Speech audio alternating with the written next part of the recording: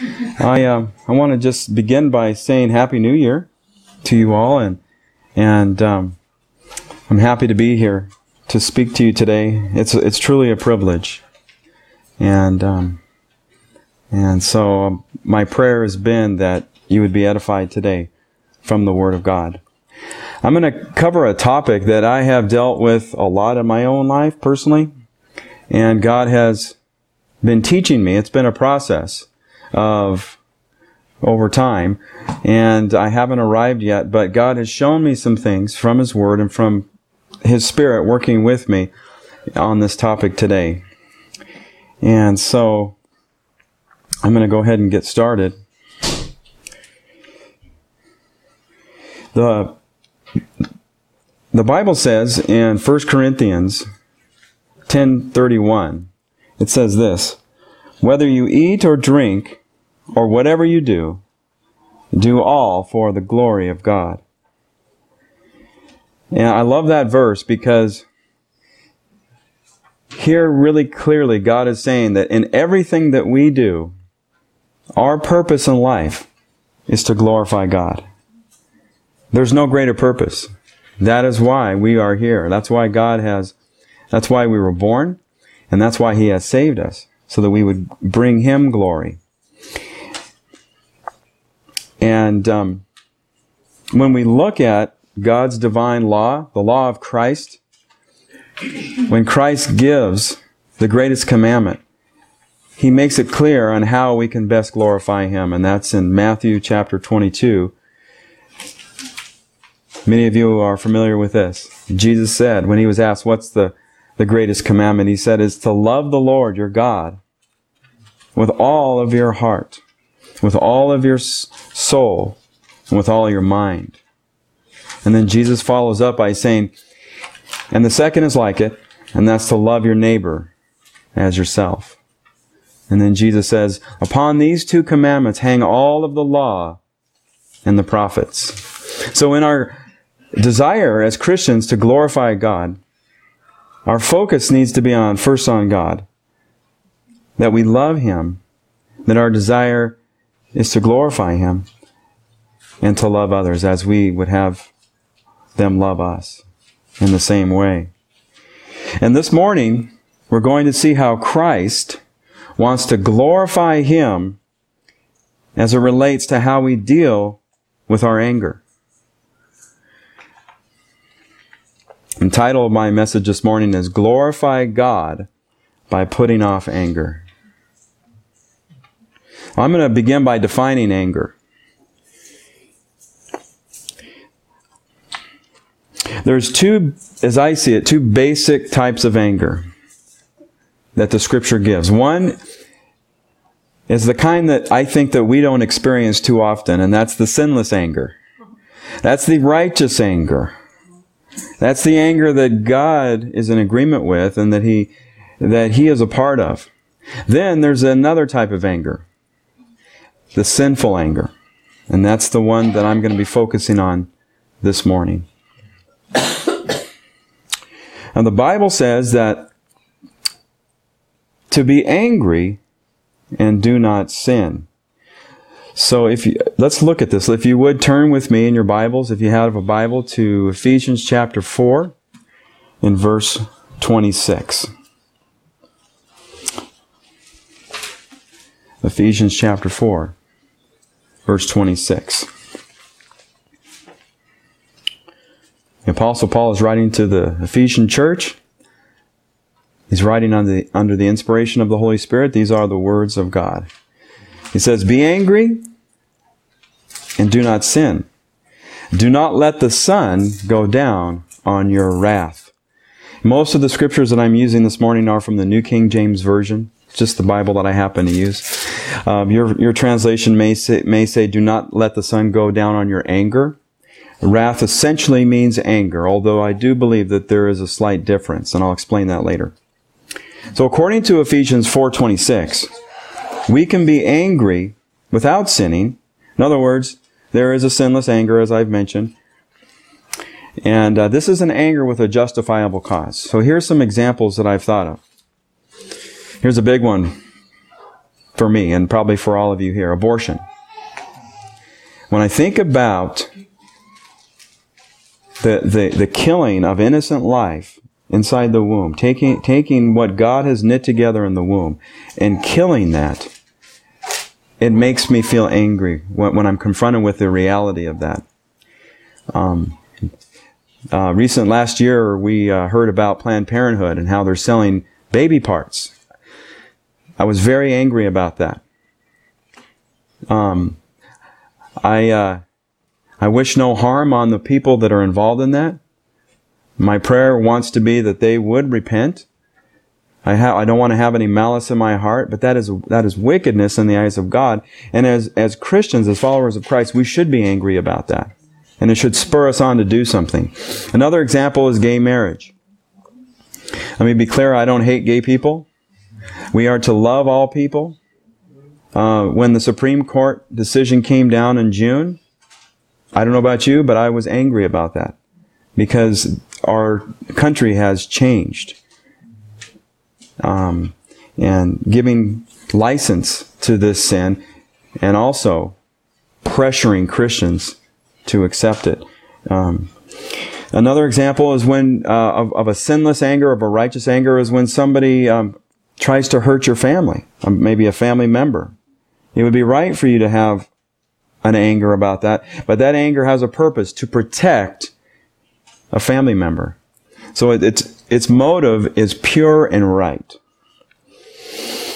There are biblical examples of godly anger. I've thought of basically two, one from the Old Testament, one from the New. My favorite from the Old Testament is Moses. When he's on Mount Sinai, he's there for 40 days. He's there because God calls them to be there to give him a summation of his law, the 10 Commandments for the nation of Israel. After 40 days, Moses comes down and remember what he sees? He sees the children of Israel worshiping an idol, the golden calf. Moses responds with righteous anger. He takes those tablets of stone and he breaks them. And not only that, he goes further.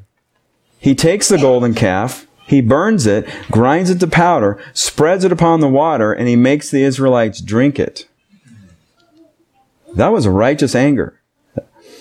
The New Testament example that I think of is Jesus. When Jesus goes into the temple and he sees what's going on, it's been made into a business with the exchanging of money and also the buying and selling of animals for sacrifices, Jesus responds with a righteous anger. And he says, you shall not make my house my house shall not be a house of merchandise, but of prayer. What he does is he turns over all the money and the tables. He has a whip of cords that he's made, and he dries everyone out. And that's a serious expression of righteous anger, and that comes from Jesus. And every time Jesus was angry, he was perfect in it, because we know that Jesus never sinned.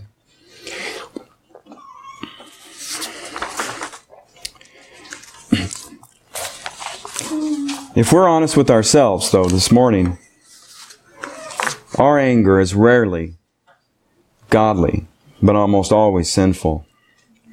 And it is this sinful anger that I'm going to focus on in this morning's message, as I've mentioned. So whenever I mention anger from here on out, I'm going to be referring to that kind of anger, the sinful anger. Now, there's many reasons why I see from Scripture, I think that we can see from Scripture, why anger is sinful. The first reason that I think of is that when we are angry towards someone, we have animosity towards them. And animosity is a feeling of strong hostility. There are many degrees of hostility or animosity, but they're all anger. And the Bible says that we are to pursue peace with all people and to live peaceably with all men. And we can't be angry with someone and at peace with them at the same time. We can't really love someone as God would have us love someone if we're angry with someone. And we violate the greatest commandment, which is to love God and to love others. Philippians 2:3. If you would, please turn with me there. Philippians 2:3. We're going to read a couple verses. The Apostle Paul writes here, "Let nothing be done through selfish ambition or conceit, but in lowliness of mind, let each esteem others better than himself. Let each of you look out not only for his own interests, but also for the interests of others." Anger and selfish ambition go hand in hand. When we are angry, we are usually only concerned about who? About ourselves, right? About ourselves. And we're looking out for our interests only. And it usually has to do with what we're not getting or what we're losing.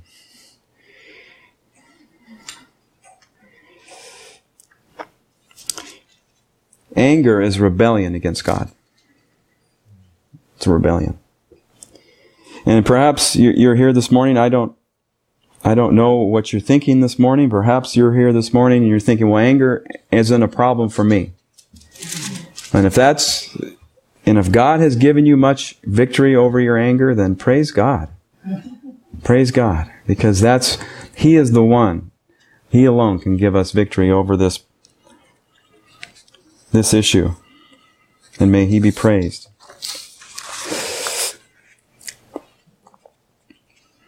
As we look at some commands to put off anger,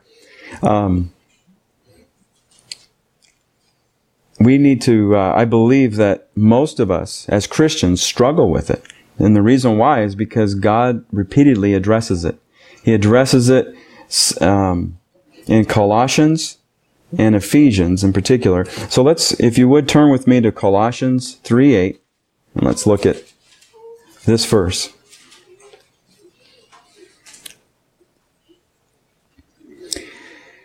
It says, "But now you yourselves are to put off all these: anger, wrath, malice, blasphemy, filthy language out of your mouth." So the Bible clearly says that we are to put off sinful anger when we fall into it. We're to put it off. Now let's turn, if you would, to Ephesians 4:30.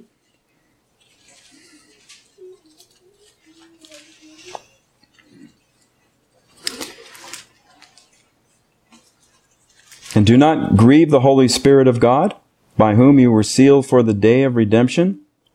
Let all bitterness, wrath, anger, clamor, and evil speaking be put away from you with all malice." According to this passage, how does God feel about anger? What would you say? That's right. It grieves Him. It grieves the Holy Spirit. Here in these two passages in Colossians and Ephesians, we see four forms of anger that God identifies here for us. One is, and I'm just going to briefly go through them. One is anger. Just generally speaking, anger is an expression or a feeling of strong displeasure or hostility. Wrath is an expression of punishing and vengeful anger. Malice is a desire to hurt others or to see them suffer. And bitterness is a continuous anger that crystallizes in the heart. It's like resentment would be a synonym. So now let's look at some of the causes, because I believe this is very important for us to either see for the first time or just, if you've looked at this already, to review. What are the causes of anger? Well, here's the number one cause that I believe. It's from our sinful nature. We were born sinners with a sinful nature, And I believe that's the underlying cause, the primary cause. And although we're no longer in bondage to our sinful nature because we've been made a new creation in Christ Jesus, we're no longer slaves to sin, as Romans 6 says. We can choose not to put on the new man. We can choose not to put on the new man and not walk in the Spirit. But before we were regenerated, we had no power to put off the old man. But now that we've been made a new creation, we have a new man to put on. When we are angry, we fail to put on the new man. Now, there are two causes of anger that are a result of our sinful nature. One is that our sinful nature causes us to excuse and justify our anger. And secondly, our sinful nature causes us to excuse and justify our anger by blaming others.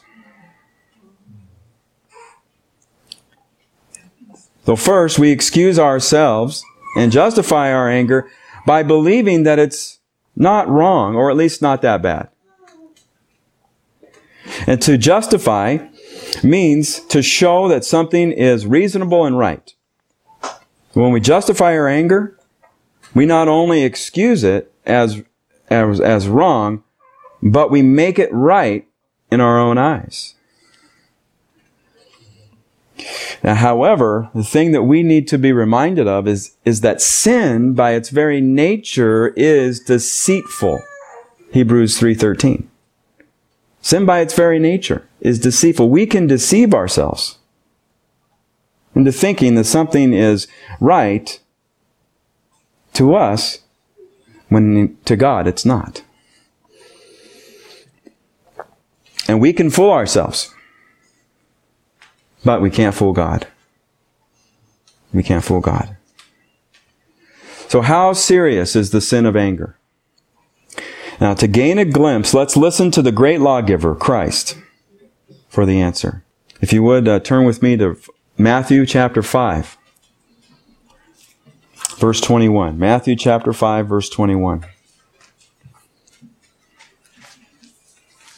Here Jesus is giving the Sermon on the Mount, and He's correcting people's understanding of righteousness, of what is right in the eyes of God.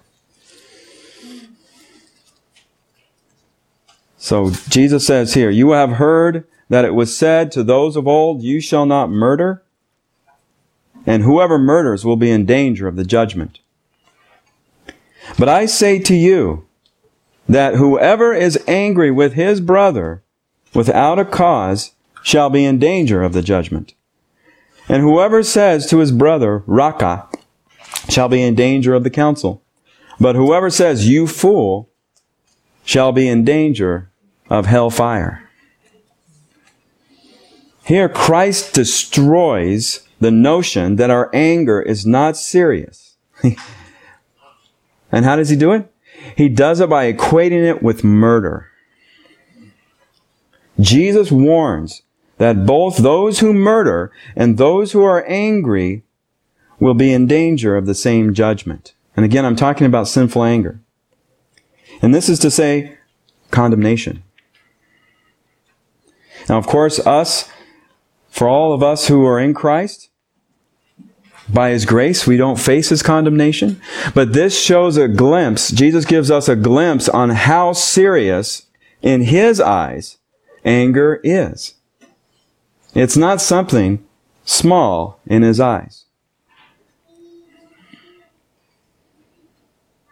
Another cause of anger from our sinful nature is that we excuse and justify our anger by blaming others. Blaming others for our anger is natural. And it's the nature of the old man. When Adam and Eve rebelled in the garden by eating the fruit of the tree of the knowledge of good and evil, they heard God walking and they hid. because they were afraid. And God confronts them. Let's look at this. Let's please go to Genesis chapter 3, verse 9.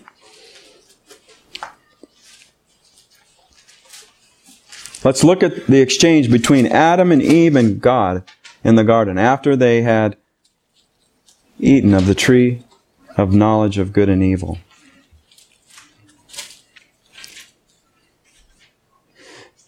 Verse 9. Then the Lord God came to Adam and said, "Where are you?" So he said, "I heard your voice in the garden, and I was afraid because I was naked, and I hid myself." And he said, "Who told you that you were naked? Have you eaten from the tree which I have commanded you not to eat?" Then the man said, "The woman who you gave to be with me, she gave me of the tree, and I ate." Verse 13. And the Lord God said to the woman, "What is this you have done?" The woman said, "The serpent deceived me, and I ate." God questions Adam and Eve not because He didn't know what they had done, but to give them an opportunity to acknowledge their sin. And although they admitted that they had eaten of the forbidden fruit, they excused it. Adam essentially blamed God. He said, "The woman that you gave to me, she gave to me, and I ate." And Eve blamed the serpent. "The serpent deceived me." Adam and Eve did not take full responsibility for their sin. Their sin in the garden wasn't just rebellion of God's command, but it was their failure to take full responsibility for their sin.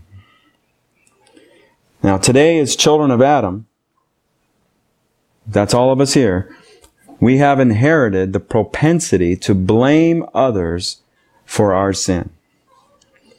It's inherent in our sinful nature. Now, as I've seen in my life, and as I have observed in the lives of others, not necessarily anyone here, but in the lives of others, the greatest cause of anger is to excuse and justify it by, and I'll say it one more time, by blaming others. All right, now let's look at some of the motives. The motives of anger. What motivates us? Why do we do it? Why do we feel it? Why do we have these thoughts? And why do we have these expressions of anger? Well, whether we're conscious of it or not, we want to control others. We want to control others with whom we are angry. When we want to control someone with our anger and have no thought of Christ and His ways, what we're essentially doing is we're giving in to selfish ambition. In other words, we're taking control. It's like, I'm doing this.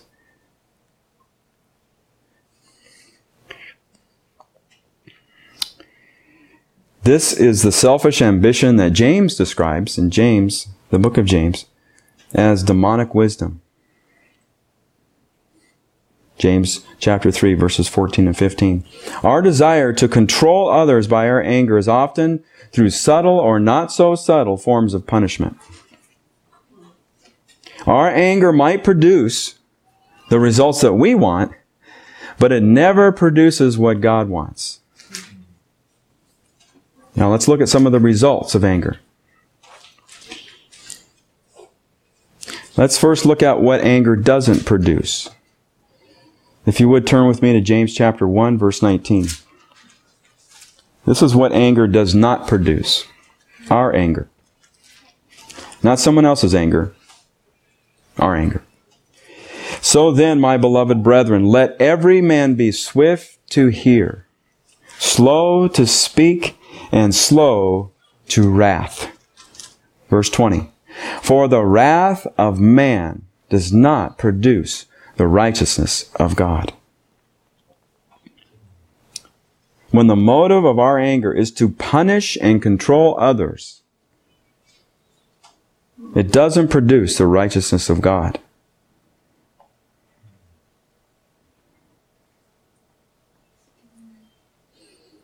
Now let's look at what the Bible says our anger does produce. Well, the first thing that I have here is that it produces foolishness. I'm just going to read this verse. It's Ecclesiastes 7:9. It says, "Do not be quick in your spirit to be angry, for anger rests in the bosom of fools." When we allow ourselves to be angry, God sees that as foolishness. Here's another result of our anger. Strife. Strife, in case you don't know, is arguing, it's quarreling, and it's often heated, but not always. It's bitter conflict and contention. So I'm going to read another verse. This is Proverbs 30:33. It says this, "For the churning of milk produces butter, and the pressing the nose brings forth blood. So the churning of anger produces strife. As the stiffening of milk produces butter, so the stirring of anger in our hearts produces conflicts and quarrels and strife." Another verse that is a good parallel verse is Proverbs 29:22. "An angry man stirs up strife, and a furious man abounds in transgression." Here's another result of our anger. Defilement. I'll explain what that means in just a minute. So the more we give in to anger, the harder it is to maintain fellowship with that person. Please turn with me, if you would, to Hebrews chapter 12, verse 14. Hebrews 12:14.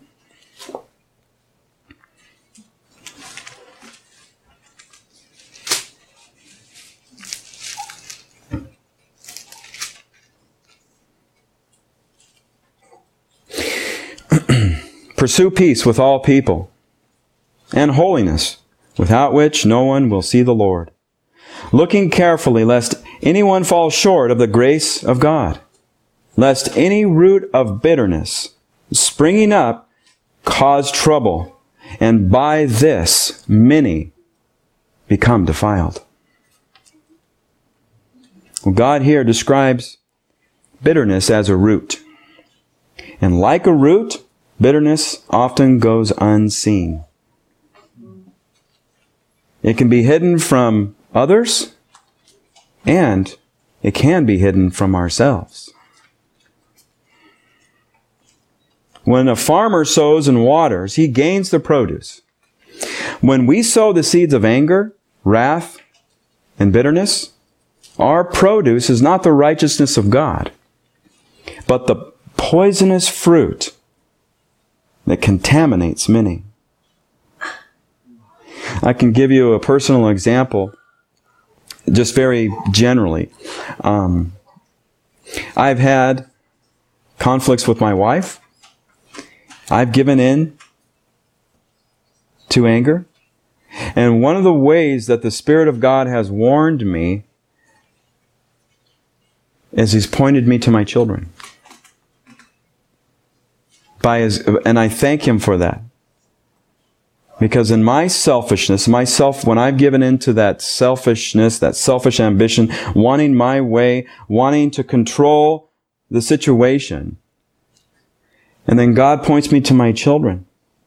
I mean, God has brought me to tears at times, knowing that what kind of fruit is going to come of this? The Word of God says that the root of bitterness can defile many.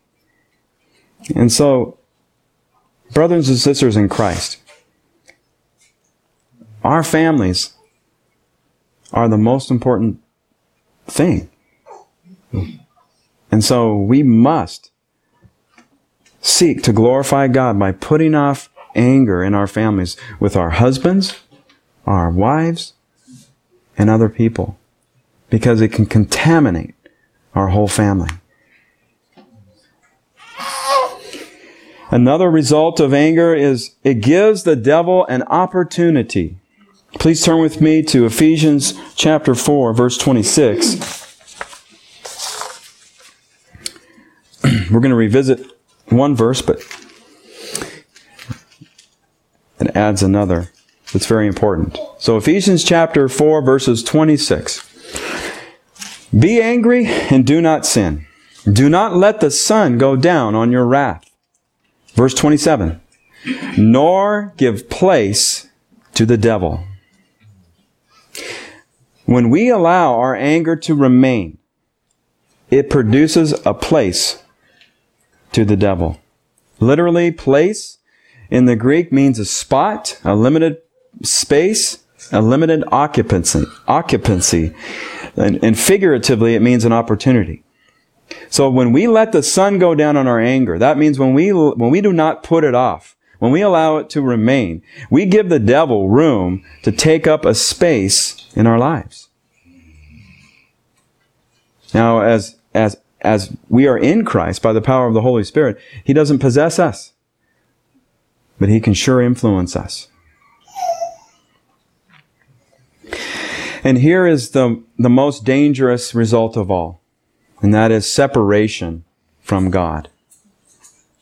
Now, I trust that this doesn't apply to very many of us, if perhaps not any of us, but it might apply to someone today. What I mean is that if you have not been reconciled to God because of sinful anger in your life, and there's no one who has never experienced that, who has never sinned against God in that way, you will face God and give an account for your life. And if you have not yet been reconciled to God, you are separated from Him. You're in your sins, and you're in great danger. But God, if that is you, God is calling you to repentance and faith. He's calling you by His grace to come, to receive the gift of reconciliation, of forgiveness, of eternal life, because of His great love. And if you do repent and believe, if God saves you by His grace, you won't have to worry about this. Okay, now I'm going to go over just a few verses when it comes to this separation from God. I'm just going to read through this. Matthew 5, I'm going to go back to it. The reason why this is such an obvious and dangerous result is because Jesus says that whoever is angry with his brother without a cause shall be in danger of the judgment. So that is what someone will face. Who will face God in judgment and in condemnation if they're not reconciled to God. And in Galatians 5, Paul writes, when he gives the works of the flesh there, he gives the works of the flesh and then the works of the fruits of the Spirit. He writes, now that the works of the flesh are evident: hatred, contentions, outbursts of wrath, and I'm paraphrasing here. Those who practice such things will not inherit the kingdom of God. So those are some examples of how serious the sin of anger is, and how it results in a separation from God. And then in 1 John 3:15 says this: whoever hates his brother is a murderer, and you know that no murderer has eternal life abiding in him. And Christians might fall into the trap of hating someone. I don't know about you, I've done it. And I know it's grieved God greatly. But if we do that, we know that it is wrong. And we will seek God's help, His enabling power to overcome it. If we really know Him, that is Christ, we won't stay there. We won't stay hating someone. We won't continue to hate someone. Now let's look at the solution. The solution.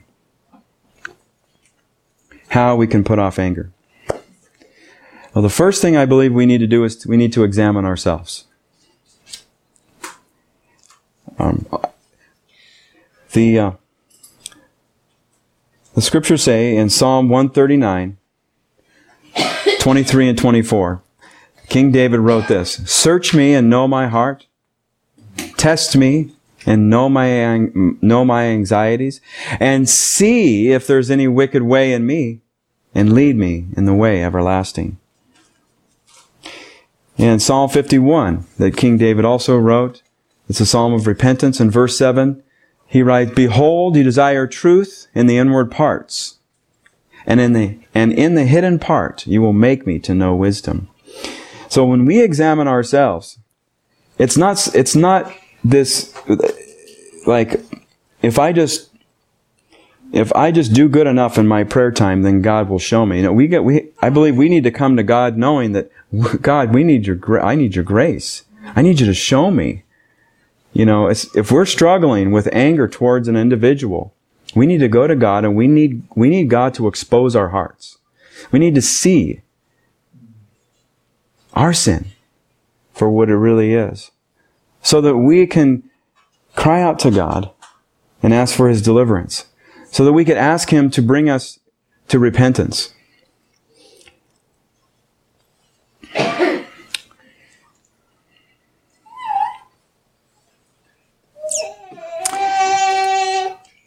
I'll share one other just brief thing about myself. When Sandy and I first got married, and my wife is not here this morning, most of you know that already, we had some adjustments to go through, and maybe you can relate. I was single almost all my life. I was 42 when I got married, and I didn't realize how hard it was going to be. I knew it would be difficult, but we went through some major difficulties, conflicts, and we actually we sought out biblical counseling in the first 2 years of our marriage. Not the whole time we were married, but within that 2 years, we went and we met with a pastor, and we received nouthetic counseling. It's called nouthetic counseling, which is biblical counseling. It's counseling based just upon the Word of God. No pop psychology, just the Word of God. That's what can change our hearts. And God, by His grace, used that man and used the Word to really help us. And we're not perfect, believe me, but God has done a work in our lives. It's very evident, and it's by His grace. And so, when Sandy and I also, when we were courting, and I asked her to marry me, and we were engaged, we went through premarital counseling. And I remember we had two counselors. One was a man, one was a woman. Both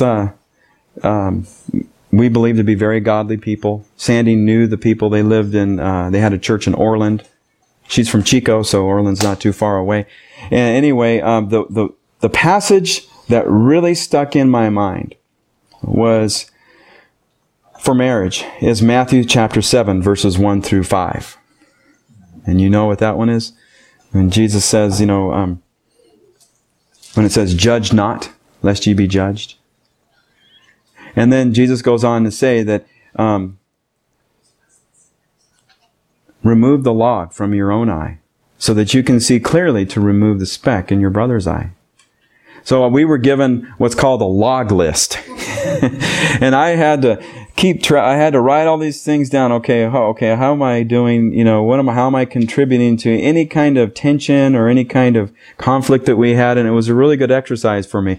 And I'll tell you, God uses that scripture for me today. That's one of the main scripture He uses in my marriage.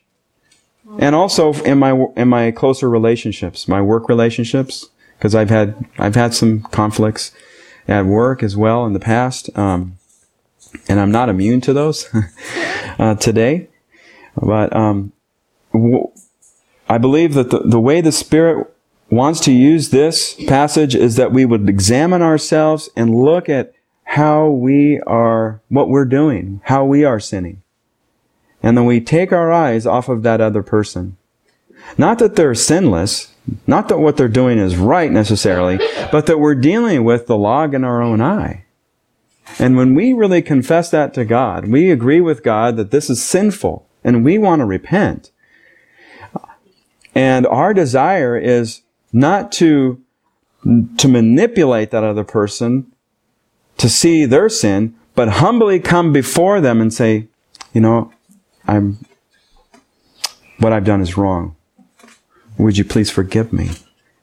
And allow the Holy Spirit to work in that person's life. Not that we always have to do it that way. Sometimes we need to lovingly confront our spouse, a work associate or someone. But many times what I have found is that is not even necessary.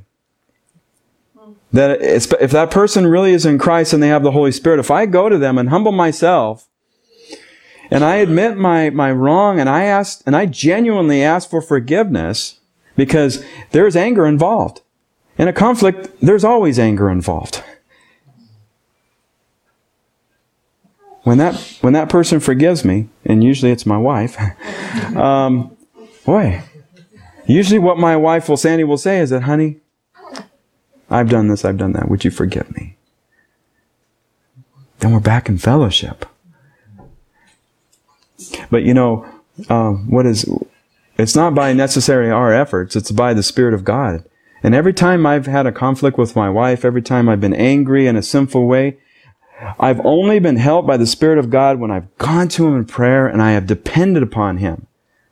I put myself to the side I've cried out, Lord, I'm in bondage here. Sometimes I felt like I'm a slave to my own anger. But Lord, help me, deliver me. I want to have fellowship with my wife. Help me to see this wicked, my sin, so that I can, so that we can be reconciled. God has shown me that's the best way to put off anger. My father-in-law, her dad, Sandy's dad, counseled me this. He gave me some really good premarital counseling. This was after we were engaged. He said, Anthony, if you want to be a spiritual leader, you have to initiate humbling yourself. And I tell you, that has been a hard lesson for me. But it's one that continues to come back. Not that I'm better than my wife, not that I'm spiritually superior, but I am to be an exemplary husband. I'm the head of my home. I'm the head of my wife, my children. I'm to lead them. I'm to shepherd them. I should be setting the example. And so his advice has really helped me. And the verse, and this is the best verse that has helped me deal with anger out of all of them. And I'm not even sure where the address is, so you'll have to forgive me. I can look it up. But it's in James and Peter. And it says this. God says, God resists the proud, but He gives grace to the humble. So when I'm proud, when I'm angry, when I'm having this sinful anger, I'm proud. I need to humble myself. And that's what we need to do. We need to humble ourselves. Because God says He will resist us. So we have to come before God. And if we need help with that, by the grace of God, He can help us even in that, to humble our hearts. Christ is all sufficient in all things. So let me go on here. Another part of the solution, and I've already alluded to this, is we need to stop blaming and take responsibility for our sinful anger and for our sin. Another part of the solution is, as I've mentioned, we need to put on humility, and that comes by the power of the Holy Spirit. And we need to entrust our offenders to God. And those who genuinely sin against us, who offend us, it is natural to respond with anger initially, but it's how we deal with that really counts.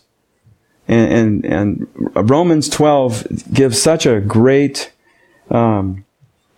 gives great instruction about this. I don't think I have it here, but actually I do, so I'll just read it. It says here in Romans 12:19, it says, "Beloved, do not avenge yourselves, but rather give place to wrath. For it is written, 'Vengeance is mine, I will repay,' says the Lord." So for those people who they really sin against us, and therefore they're sinning against God.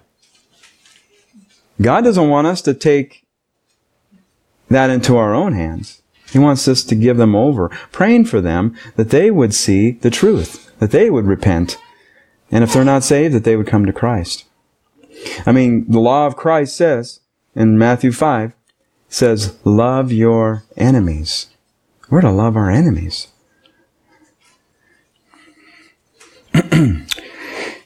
Another part of the solution, which is just, this covers everything, put on love. Proverbs 10:12 says, hatred stirs up strife, but love covers all sins. When we are loving someone, even though they don't deserve it, when we recognize we don't deserve it, when we love them by showing them the grace of God through our actions, our words, and we're putting off our anger when we're doing that, God is glorified in that. God is greatly glorified in that. That's a love that the world does not understand.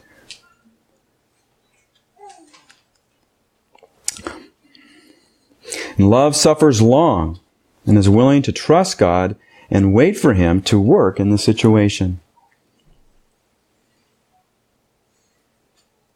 When we put on love, we will be slow to anger like God.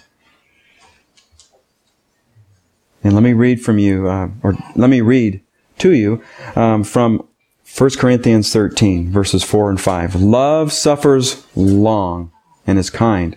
It does not envy. Love does not parade itself. It is not puffed up. It does not behave rudely. Does not seek its own. Is not provoked.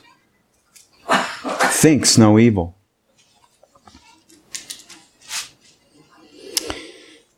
Now finally, the last part of the solution is that we follow Jesus in all of this. This overarches everything as well. But there's a couple of verses that I want to share with you in closing here. If you would turn with me to Ephesians 4 again, verse 32. Ephesians 4:32. This is in the same passage that God tells us to put off anger, wrath, bitterness, and that it grieves Him. And in verse 32 it says this, and be kind to one another, tender-hearted, forgiving one another, even as God in Christ forgave you.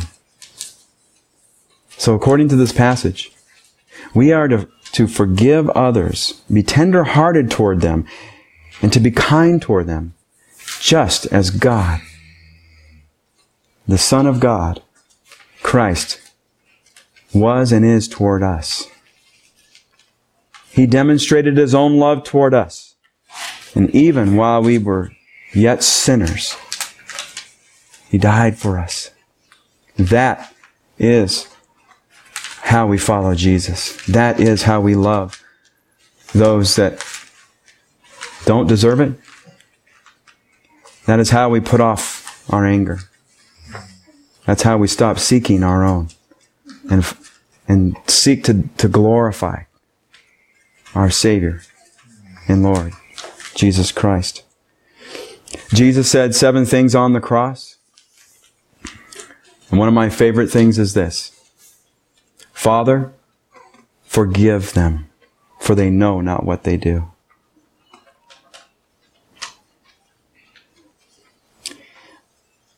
Wherever you are in your life, maybe there's someone in your life that you are holding on anger toward, animosity, bitterness, hatred. God desires to work in your life. Christ, the lawgiver, desires to lead you to repentance so that you can put off that anger and put on His love. Would you pray with me? Heavenly Father, we all have sinned and fallen short of your perfect standard and of your glory. We have all sinned in this way. None of us are guiltless. We're all guilty, and we all deserve your judgment, your condemnation. But because of your love, now we have a way to be forgiven. We have a way to be cleansed. We have a way for reconciliation, first with you and then with others. Lord God, I pray for all of us. If there's any person in our lives that we are holding on to anger toward, that you would deliver us by the Holy Spirit of God. That we would no longer hold on to that, but by your power and your power alone, the power of the Holy Spirit, Christ who lives in us, that we would put that off and that we would forgive. And if possible, to reconcile. Father, help us to glorify you in all things in this new year. We are dependent upon your Son, Jesus Christ, who is sufficient to do all things according to His will in our lives. So our desire is to